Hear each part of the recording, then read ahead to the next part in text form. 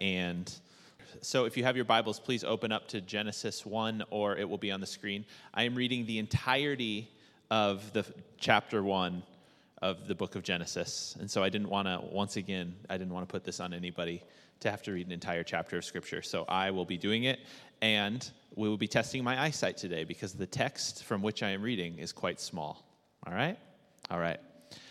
In the beginning, God created the heavens and the earth. Now the earth was formless and empty. Darkness was over the surface of the deep, and the Spirit of God was hovering over the waters. And God said, "Let there be light," and there was light. God saw that the light was good, and he separated the light from the darkness. God called the light day, and the darkness he called night. And there was evening, and there was morning on the first day. And God said, let there be a vault between the waters to separate water from water. So God made the vault and separated the water under the vault from the water above it. And it was so. God called the vault sky, and there was evening, and there was morning on the second day. And God said, let the water under the sky be gathered to one place, and let dry ground appear. And it was so. God called the dry ground land, and the gathered waters he called seas. And God said that it was good. Then God said, let the land produce vegetation, seed-bearing plants and trees on the land that bear fruit with seed in it, according to their various kinds. And it was so. The land produced vegetation, plants bearing seed-bearing plants according to their kind, and trees bearing fruit with seeds in it according to their kind. And God saw that it was good. And there was evening, and there was morning on the third day. And God said, let there be light. Let there be lights in the vault of the sky to separate the day from the night, and let them serve as signs to mark sacred times and days and years. And let them be lights that gather light to govern the day and a lesser light to govern the night. He also made the stars. God set them in the vault of the sky to give them light on the earth, to govern the day and the night, and to separate light from darkness. And God saw that it was good, and there was evening and there was morning on the fourth day.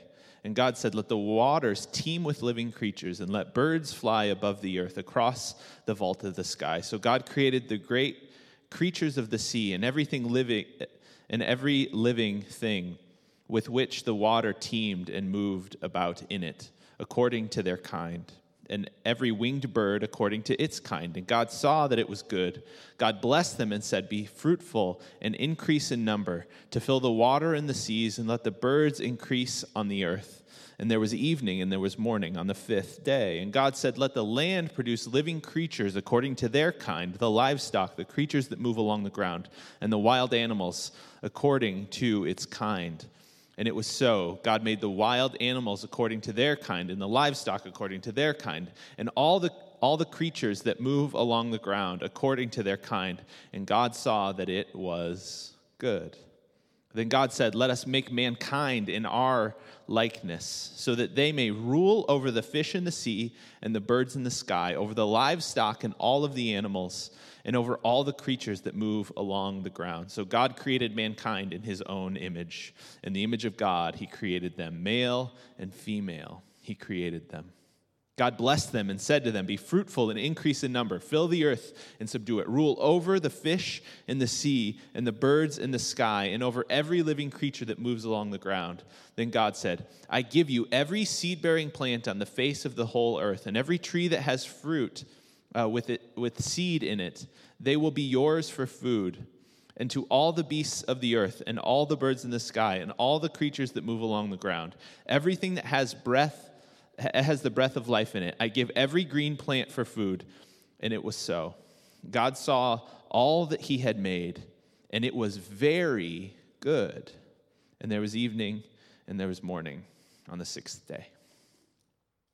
So that, in essence, is Genesis 1, the beginning of our Bibles, the beginning of the creation narrative. It's a powerful, powerful story. But before we get into that, I just want to say three quick things. First is that last week we gave a message that concluded a series we were calling Jesus Over Religion, which was all about the book of Colossians. And we gave a message on relationship. And I felt in my heart, and I feel in general, that relationship is probably one of the most important and overlooked aspects of what it means to be a follower of Jesus, or what it means to be a human being in general. It was a very important message, and I think pivotal for us. So if you weren't here last week and you haven't had an opportunity to hear that, that's up online right now. I would encourage you to go back and listen to that message. It's close to my heart, and it's very close to what I feel like will be the core of this church as we move into the future. All right? All right. And again, Ashley said most of this, but at the end of this service, we will be receiving an offering for Chi Alpha, and I just want to encourage you that as we partner with this ministry that's very close to us just in proximity, but also very close to us relationally, that you consider giving to that. All right? All right. So good morning, and welcome to Grace Community. Hey, it's in the notes. I say it. To begin this message, I would like you all to answer a question for me. Can you do that? You can answer a question. And this question is, how do I know who I am? Or, better put, how do you know who you are? It's a strange question, is it? How do you know who you are? How do you define, when you ask that question, how do I know who I am? How do I define who I am? What are the things, what are the pieces, what are the parts of myself that define me, that outline who I am as a person? I will give you a few seconds to think about this, and then you will actually be allowed to speak in church. All right? This is good. So just think for one moment. I will not talk as to distract you. This is an interesting question, is it? What comprises me? What comprises me as a person? How do I make sense of this human being that is me? For me, it's how do I make sense of this human being that is Nick Knepper? And for you, it's how do you make sense of who you are? So, any answers? Go. Your parents and your environment. Anybody else? We never do this, so everybody's really nervous. Yes? Catherine, you're the only brave person in here. That's okay. There you go. We got another one. I think that's all very, very true. I really do. And I do think that many of us define ourselves in different ways, right? And sometimes we define ourselves by the job we have, right? You might say, I'm a teacher. I'm a baker. I'm a candlestick maker. There's none of those, but it rhymes, so we go with it. I want to submit to you today that it is not our vocation, and it is not just propositions about myself. I'm 6'2". Sometimes I lie and say I'm 6'3", but I weigh 200 and some pounds. It's not the biographics about us that define who we are, right? It is, in fact, the stories, I would argue, the stories that we tell ourselves, the stories that we kind of, in some real and true sense, live into that actually define us. I want to submit to you today that as you define yourself by certain stories, certain narratives, certain scripts that you run in your head, that is the thing that actually ends up defining who you are. That actually ends up answering the question, who am I? This is why when I sit down with people for the first time, I ask them this question. Tell me your story.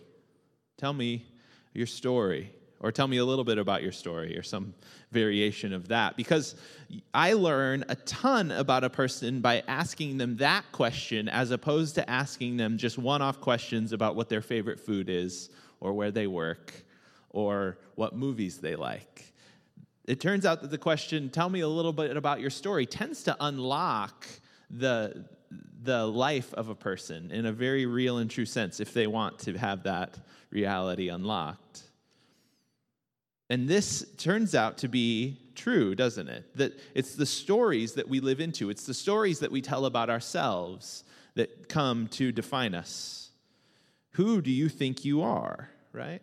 Who do you believe that you are is in large part defined by the stories that you tell yourselves. Because it is the stories or the narratives that we tell ourselves about our lives that help us to kind of understand or put together the pieces of our lives.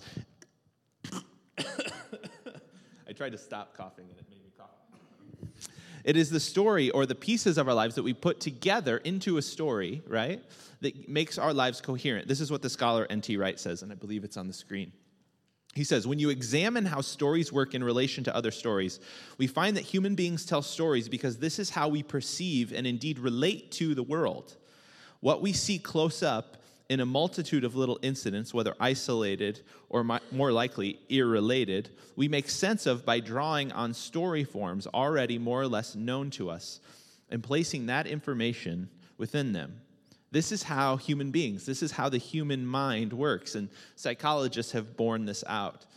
The way we draw meaning and significance from our lives is by telling stories, by living stories. The way we understand and perceive things that happen to us is by placing them within what you would call the story of your life.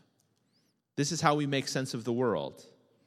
So maybe the question to be asking is not how do I know who I am, but is rather, what story am I living? What story am I living into? What are the stories that I'm living that give my life meaning and purpose? Am I living a story that tells me that I'm never going to measure up?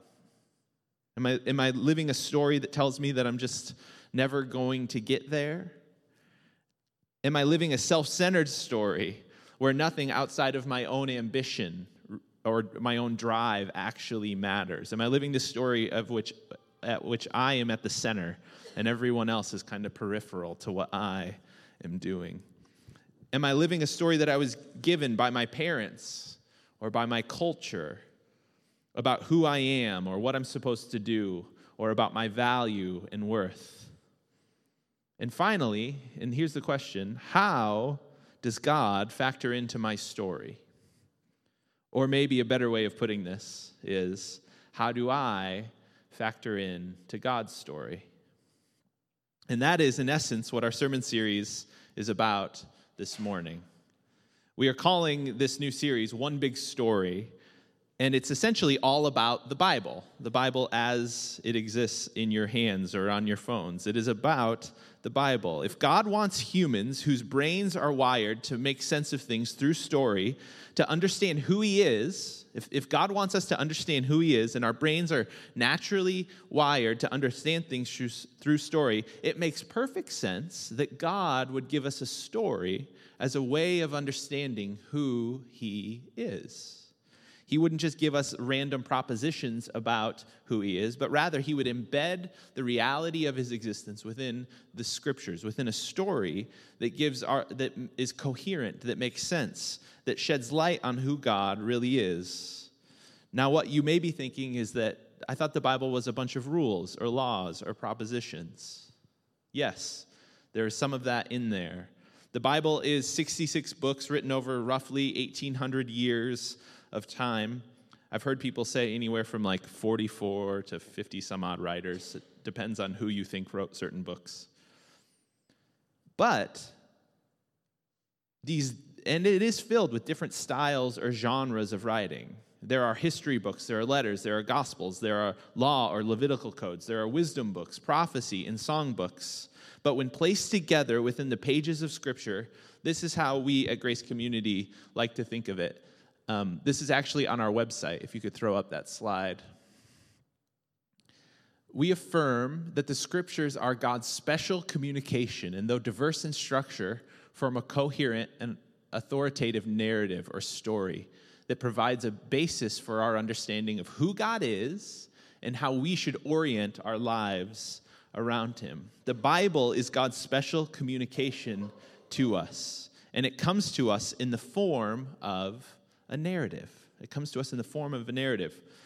And oftentimes what we do is we chop the Bible up and make it and turn it into all these little pieces and parts, and we forget about the grand sweep of the story of the Bible. And we often end up making the Bible, when we chop it up, a tool that we use for our own ends. But when we see and understand the Bible for what it is, this beautiful, sweeping narrative, this beautiful story about God and his interaction with people, when we see it for the definitive story that tells humanity who God is and what God is like and the role that we have to play in God's plan, it changes everything. You see, if it truly is the stories that we tell us that define who we are, if it is the stories that we tell ourselves that define our lives, then we can't actually see and understand who God is unless we understand the story he is telling about himself. We can't understand who Jesus is until we understand how he has revealed himself within the pages of Scripture. And ultimately, we can't see our role in the plans and purposes of God until we understand the story that he is telling. And so, through the rest of September and most of October, we'll be paying special attention to the Bible as a book. We will be looking at the story that God is telling through the Bible in order to grow in our understanding of this story. But more than anything, I'm praying that through this series, basically two things will occur. Two things will happen in our hearts. The first is that you will get a clearer picture of who the Christian God is, who he has revealed himself to be through the story of Scripture. So that's number one. And number two, I want you to come to this understanding, is that the biblical story, that the biblical story would become your primary story. That the biblical narrative, the narrative that the biblical writers give to us, the story of God put down in Scripture would, in some real and true sense, become your story. You would not just see it as something that's apart from you or separate from you, but you would see yourself as a player, as a character, if you will, in the narrative, in the drama of the Scriptures. And that you would see your life within the context of this grand story. A lot of Christians say they believe in Jesus, but they don't live the story of the Bible in such a way that it frees them, that it energizes and enlivens them. And it's my prayer that this story would be the one that you live, that it gives your life meaning and purpose and significance. And if you have been living a life defined by quiet desperation or struggle, mental or emotional distress, if you've simply been living the story that your family or society have been giving you to live, and it's coming up a little hollow, as we study the story of God, I will say that this is a better story. It's a better story, and it's one that if you live out, if you find yourself within the flow of the story of Scripture, if it becomes the narrative by which you define your life, there is freedom and energy and hope and life. They all reside in some real and true sense within the pages of Scripture. But in order to find ourselves in the flow, in the narrative of this reality, then what we need to do is come to a fair understanding of what that story actually is. What are its movements? What are its undulations? In what ways does it propel history forward? And in what ways is God revealed within the pages of Scripture? How does this thing called the Bible actually work? How's it put together? What is it? And so during this couple of weeks, what we'll be looking at is some of the major rocks within the biblical narrative, some of the major plot points even within the biblical narrative, so that we can understand what is the story. Where's the tension reside in the story? Where's the resolution reside in the story? Who's the hero of the story? These are all questions we'll be answering in the coming weeks. But today, we are going to start at the place where every good story starts, at the beginning. So the beginning of the Bible doesn't say it was the best of times and it was the worst of times. It says, literally, in the beginning, right? That is a very good place to start a story that encompasses the entirety of the history of the cosmos, isn't it? It's not a bad place to start at all.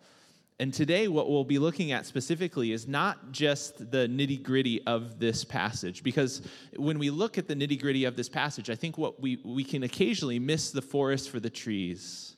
I really think we can. Sometimes we look at the Genesis narrative. Very often in culture, we look at the Genesis narrative and we make it something that it is not. The purpose of this narrative is to tell us something about the character of God. Its primary purpose is to tell us about God. The purpose of this is not to give us a point-for-point scientific explanation of the universe. That's not the point of Genesis. Science has some wonderful and beautiful explanations of such things that happen to agree with the biblical witness in many places. But we can't expect the text to give us answers to questions that it is simply not asking.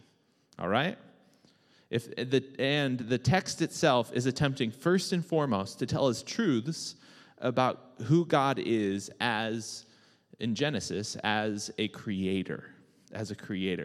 So the primary question we ask when reading this passage is, what does this say about God? What does this creation narrative say about God? And the first thing it says about God, pretty much right out the gate, is that God speaks. God speaks. So first there is nothing, and then God speaks. There are numerous creation accounts in the world. Almost every religion that you can think of has a creation account. They all have creation stories because deep within the heart of every human soul is this question that we sometimes suppress, that we don't want to always address, but it rings out through the creation narratives of every culture. And that question is, why is there something rather than nothing, right? That question resides in the deep recesses of every human heart. And so every religion, in some way or form, attempts to answer this question. Why is there something rather than nothing? And the world's religions answer this question in a myriad of ways. But what is interesting about the Jewish or Christian creation story is the way that God creates, the way that God chooses to create. God creates with his very words. With his words. This is quite different from most of the creation narratives that you will read about in other religions. So the ancient Babylonians were a group of people that were contemporaries of the ancient Hebrews and a people who lived in relatively the same region. They lived in the Mesopotamian part of the world. And they have a creation narrative called the Enuma Elish. Can you say Enuma Elish? You did poorly, I'm sorry. No, you did wonderfully. The Enuma Elish is all about this god Marduk, not Marmaduke. That's a guy. That's somebody else, but Marduk. And Marduk is he's not a very good guy. He's not a very good guy at all. But there's also other gods involved in this whole creation narrative in this Babylonian myth. But what's so interesting about the story that the Babylonians tell, and remember, they're contemporaries of the ancient Israelites. They were telling their creation story at roughly the same time that Israel was writing down its creation narrative about what God was like. And what's interesting about them is that the earth in this Babylonian creation narrative was actually the body of a god. And this god was kind of like a Mother Earth type god, and her name was Tiamat, and she was actually kind of Marduk's mom, I guess. You can literally type Enuma Elish, and you can go read it. It's very difficult to read. It's the type of things they make you read in grad school. But her body was the actual earth, meaning that the earth was in some way eternal, right?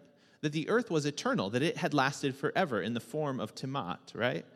And that the substance of that God of that earth, so basically what that means is that the substance of the earth and that God were one and the same. Does this make sense? Are you tracking with me? So if Tiamat, if this kind of Mother Earth figure, Marduk's mom, was essentially her body was the earth, then in some real and true sense that the God and the earth are one in the same. And much of what was created in the earth, much of what comes about in the earth through this Babylonian narrative in particular, is a byproduct of war. You see, all of these Babylonian gods were very capricious. They fought. They had physical lusts. They had desires for blood. They were not good people, basically. And all of the things that came about in this Babylonian narrative were a byproduct of kind of war, of strife. of pain. There was never enough. There was always a scarcity in the Babylonian narrative, like there was never enough, and everything that was had to be kind of fought over and contended for. Much of what we read in this Babylonian narrative is foundational to how the Babylonians thought. The Babylonians were not a very nice people, right? They were prone to war. There was no such thing as human rights in the Babylonian world. They were a very difficult group of people. And it's no surprise that a very violent people, right, would come from a very violent story about the beginnings of the earth. Because if you believe, right, that the earth and your God are one and the same, and that there's limited resource, and that everything you can see is kind of a byproduct of war and strife and pain, then you think at the very ground of being, what's at the very base of your reality is war and strife and pain, and you'll never get out of that cycle. Does this make sense? Because you'll live into that story. You'll live into that reality, and this is what the Babylonians did. But Israel's God is different. And keep in mind, Israel and Babylon are so close together that they're probably, Israelites probably knew of the Babylonian creation myth. They rubbed shoulders with these people. They traded with these people. Israel's God has no rivals, is not at war. In fact, Israel's God is there at the very beginning with nothing else. And God creates with his very words. And so then in existence, there are two things. There is God, and then there is everything else. You see, God is not co-equal with the earth. God is not Father Earth. He creates the earth as though it were something that were other than him. Does this make sense? It's a very important point, that God is in some real and true sense separate from his creation. It is not from his essence, from his substance. It is a word that he speaks into existence. This is important because it tells us that God is not contingent, right? That God is not contingent. He's not dependent on the earth. He doesn't need it. But yet, there's something in his character that wants to be creative, that wants to be productive, that wants to speak good things into creation. Now, for us, this is very, very important. And you might be going, how is it important? I don't understand. The God of the Bible is not subject to creation. He is not a part of it. Rather, he is sovereign over it. Does this make sense? And it's important to remember that God is a sovereign God. And people who have this narrative in their minds don't see the world as this place of scarcity where everything needs to be fought over, where everybody needs to be elbowed out so that I can get mine. We serve a God in some real and true sense who spoke the very substance of our cosmos into existence, right? It creates a completely different orientation towards our world. It creates a totally different orientation towards the way we approach our lives, doesn't it? So that's number one, God speaks. Number two is God creates good things. Verse 12, and this is just one sample from the entirety of Genesis 1. The land produced vegetation, plant-bearing seed, according to their kind, and trees, bearing fruit with seed in it, according to their kind. And God saw that it was good. You're all paying attention. Now, why is it important that the earth was created good? Why is that an important thing? Why is it good that the earth was created good? Why is it important that God created to start a good world? Numerous times we hear, and it was good in this chapter, right? It is something that is repeated over and over and over. And because it's repeated, a helpful kind of Bible reading tip is if something is repeated multiple times, it's probably very important. The goodness of creation speaks about the goodness of the one who created it, right? That from God comes all good things. God created a good world because he is good. He is not capricious or malevolent. He is a good God.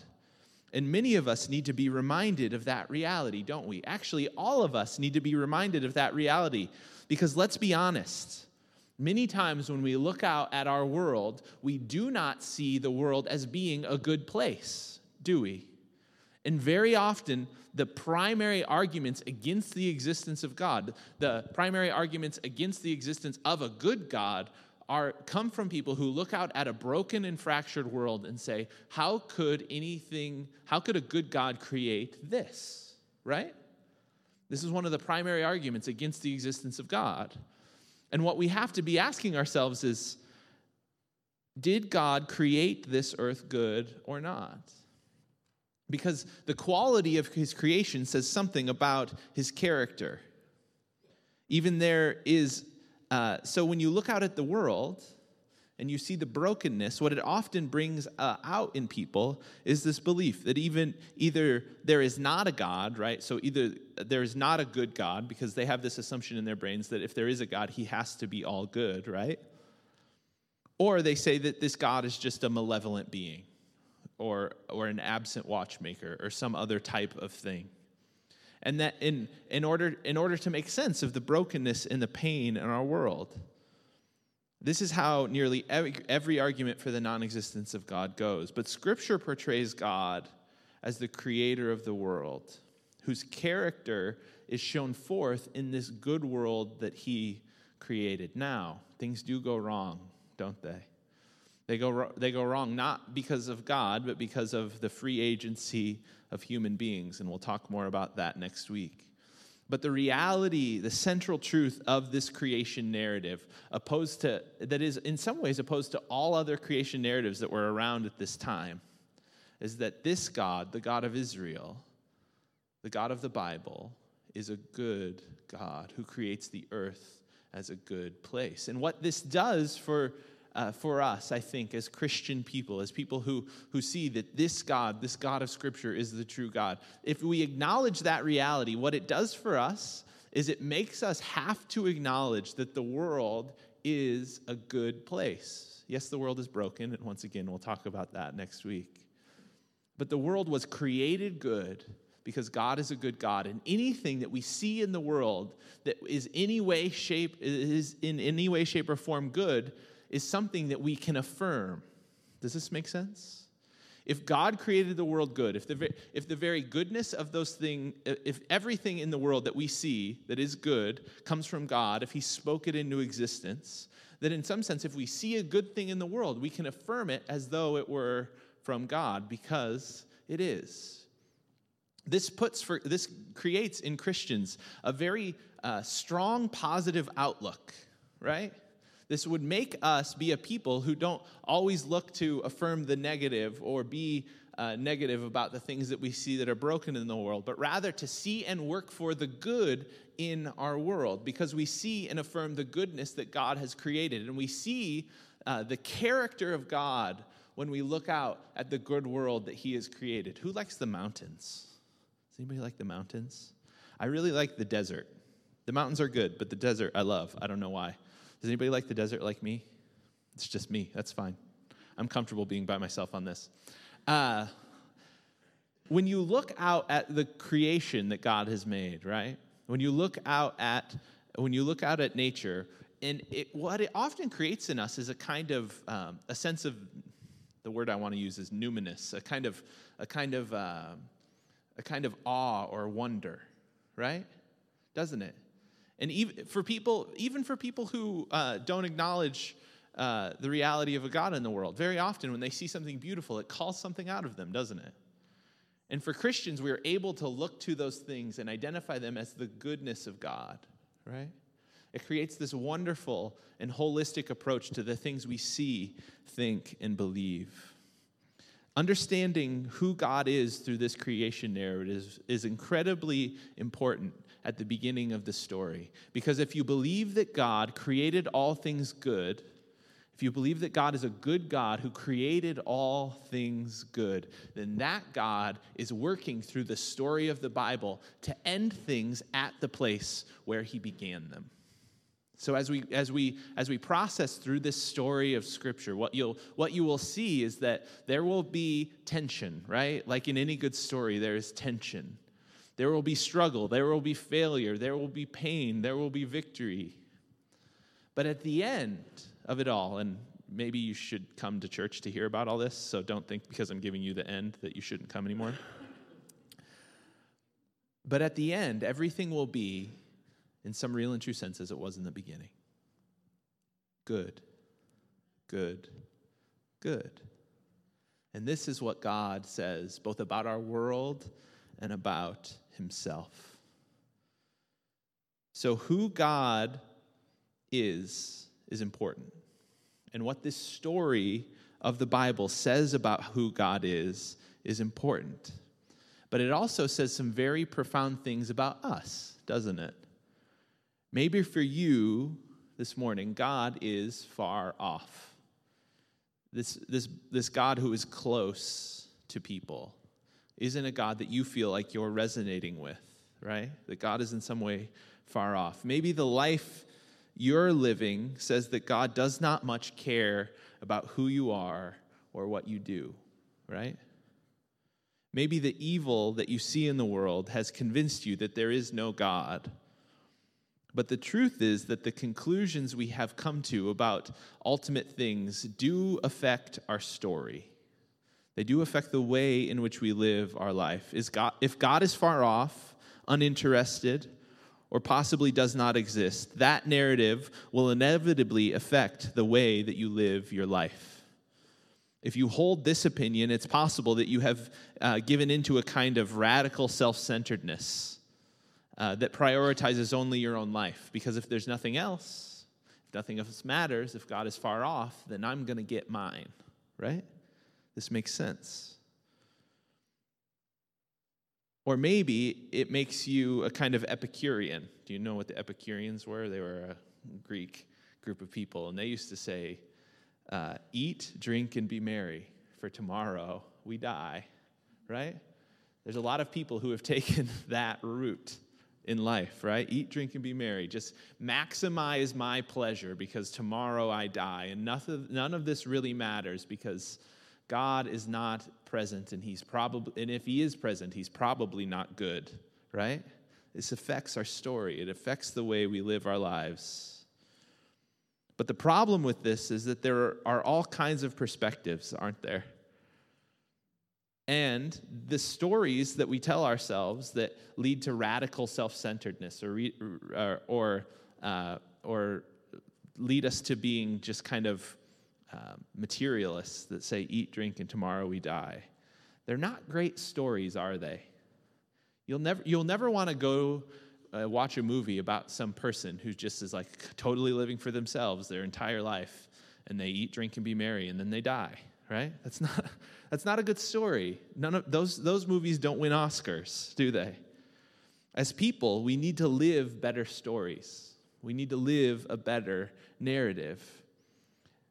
One that begins with a God who creates the cosmos with a word, and everything he creates good.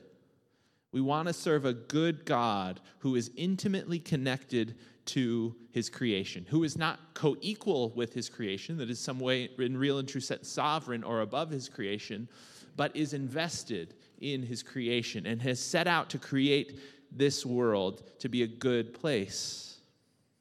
That's the type of God that we want to serve, and that will lead us to living a type of story that I think can be incredibly compelling. Now, any good story needs some conflict. It needs some tension, doesn't it? The hero of a story needs to overcome some obstacle. If there's no obstacle to overcome, then that's not a very good story, I think we would argue. No one wants to go to the movie about the rich kid who just has a really great life, right? And doesn't ever do anything, just kind of sits in the pool and has a fruity drink, right? That's not a good story. We want to be around people, right? We want to live lives full of good stories. And the conflict, the tension in the story, we'll save to next week. But as we will see, the question still stands. What story are you living into? What have you been living that may have been putting your life on a trajectory that is not the one that you want? What type of internal scripts are you telling yourself about yourself that have led you in directions or to places that you know you don't want to be? If you're mired in a work situation that is unpleasant, or you feel like you are always just going to have to settle with this deficit or with this pain that you find in yourself, if that's the story you're telling yourself, does your story say that you serve a God who created a new reality that is this world that we live in? Do you serve a creative and powerful and sovereign God if the story you're telling yourself is one that says, I'm just always going to be saddled with this thing? Does your story say that you serve a God who creates things good, that creates things good? Maybe you struggle with your self-image and self-worth. Maybe you grew up in a family where the words, I love you, were not spoken. And so you feel unloved or unvalued. Do you serve a God who says that he created all things good? Because if you live into that story, the narrative that you're telling yourself about your unloveliness happens not to be true. That the truth of who God is, that the reality of his being a creator who creates things good, means that he created you good as well. Not that you don't struggle with sin, right? Not that you aren't in need of some reorientation in your life, but that at the core of your being, what you are is loved by God. And if you live into that reality, it changes everything about you. This is a story that we can live for ourselves. Do you serve a God that knit you together, knit the cells of your body together in some true and intricate way, that numbers the hairs on your head and longs to be close to you in the same way that he was close to Adam in the story of the garden? Is that the God we serve? Because if it is, it changes everything about us. It changes everything we think. It changes everything we do. And it compels us in some real and true sense to both love God and love people well. Because if he created me and he created me good, right, and he loves me desperately, then he also loves that person sitting next to you in that seat this morning. It changes everything about us. It reorients our lives, and it really leads us to this place where we love true, good, and inspiring stories, where we live them well. And if you're here this morning and you don't feel as though your life is particularly compelling, you feel as though you're struggling in some real or in true sense with something that you just can't shake free of, maybe what you need is just a different story. Maybe you need to live into the story of the Scriptures. Maybe you need to live into the story of this God who creates things good, who is powerful, and who loves you. Maybe that's the story you need to speak into this morning. Would you bow your heads as I pray for you? Father, we love you, God, and we ask that you would help us to see who you are. And with every head bowed and every eye closed, I just want to provide an opportunity. If you're in this place this morning and you feel like, I haven't been living a good story. I've been living a story that's something other than the story of the Scriptures, that I've been believing that God is something other than who God is, and I need to live a better story. I need a better narrative. I need to see God for who God has revealed himself to be in the Scriptures, in the Genesis narrative and in the person of Jesus. I need a better story. If that's you this morning, would you just raise your hand so that I could pray for you? Thanks. Thank you.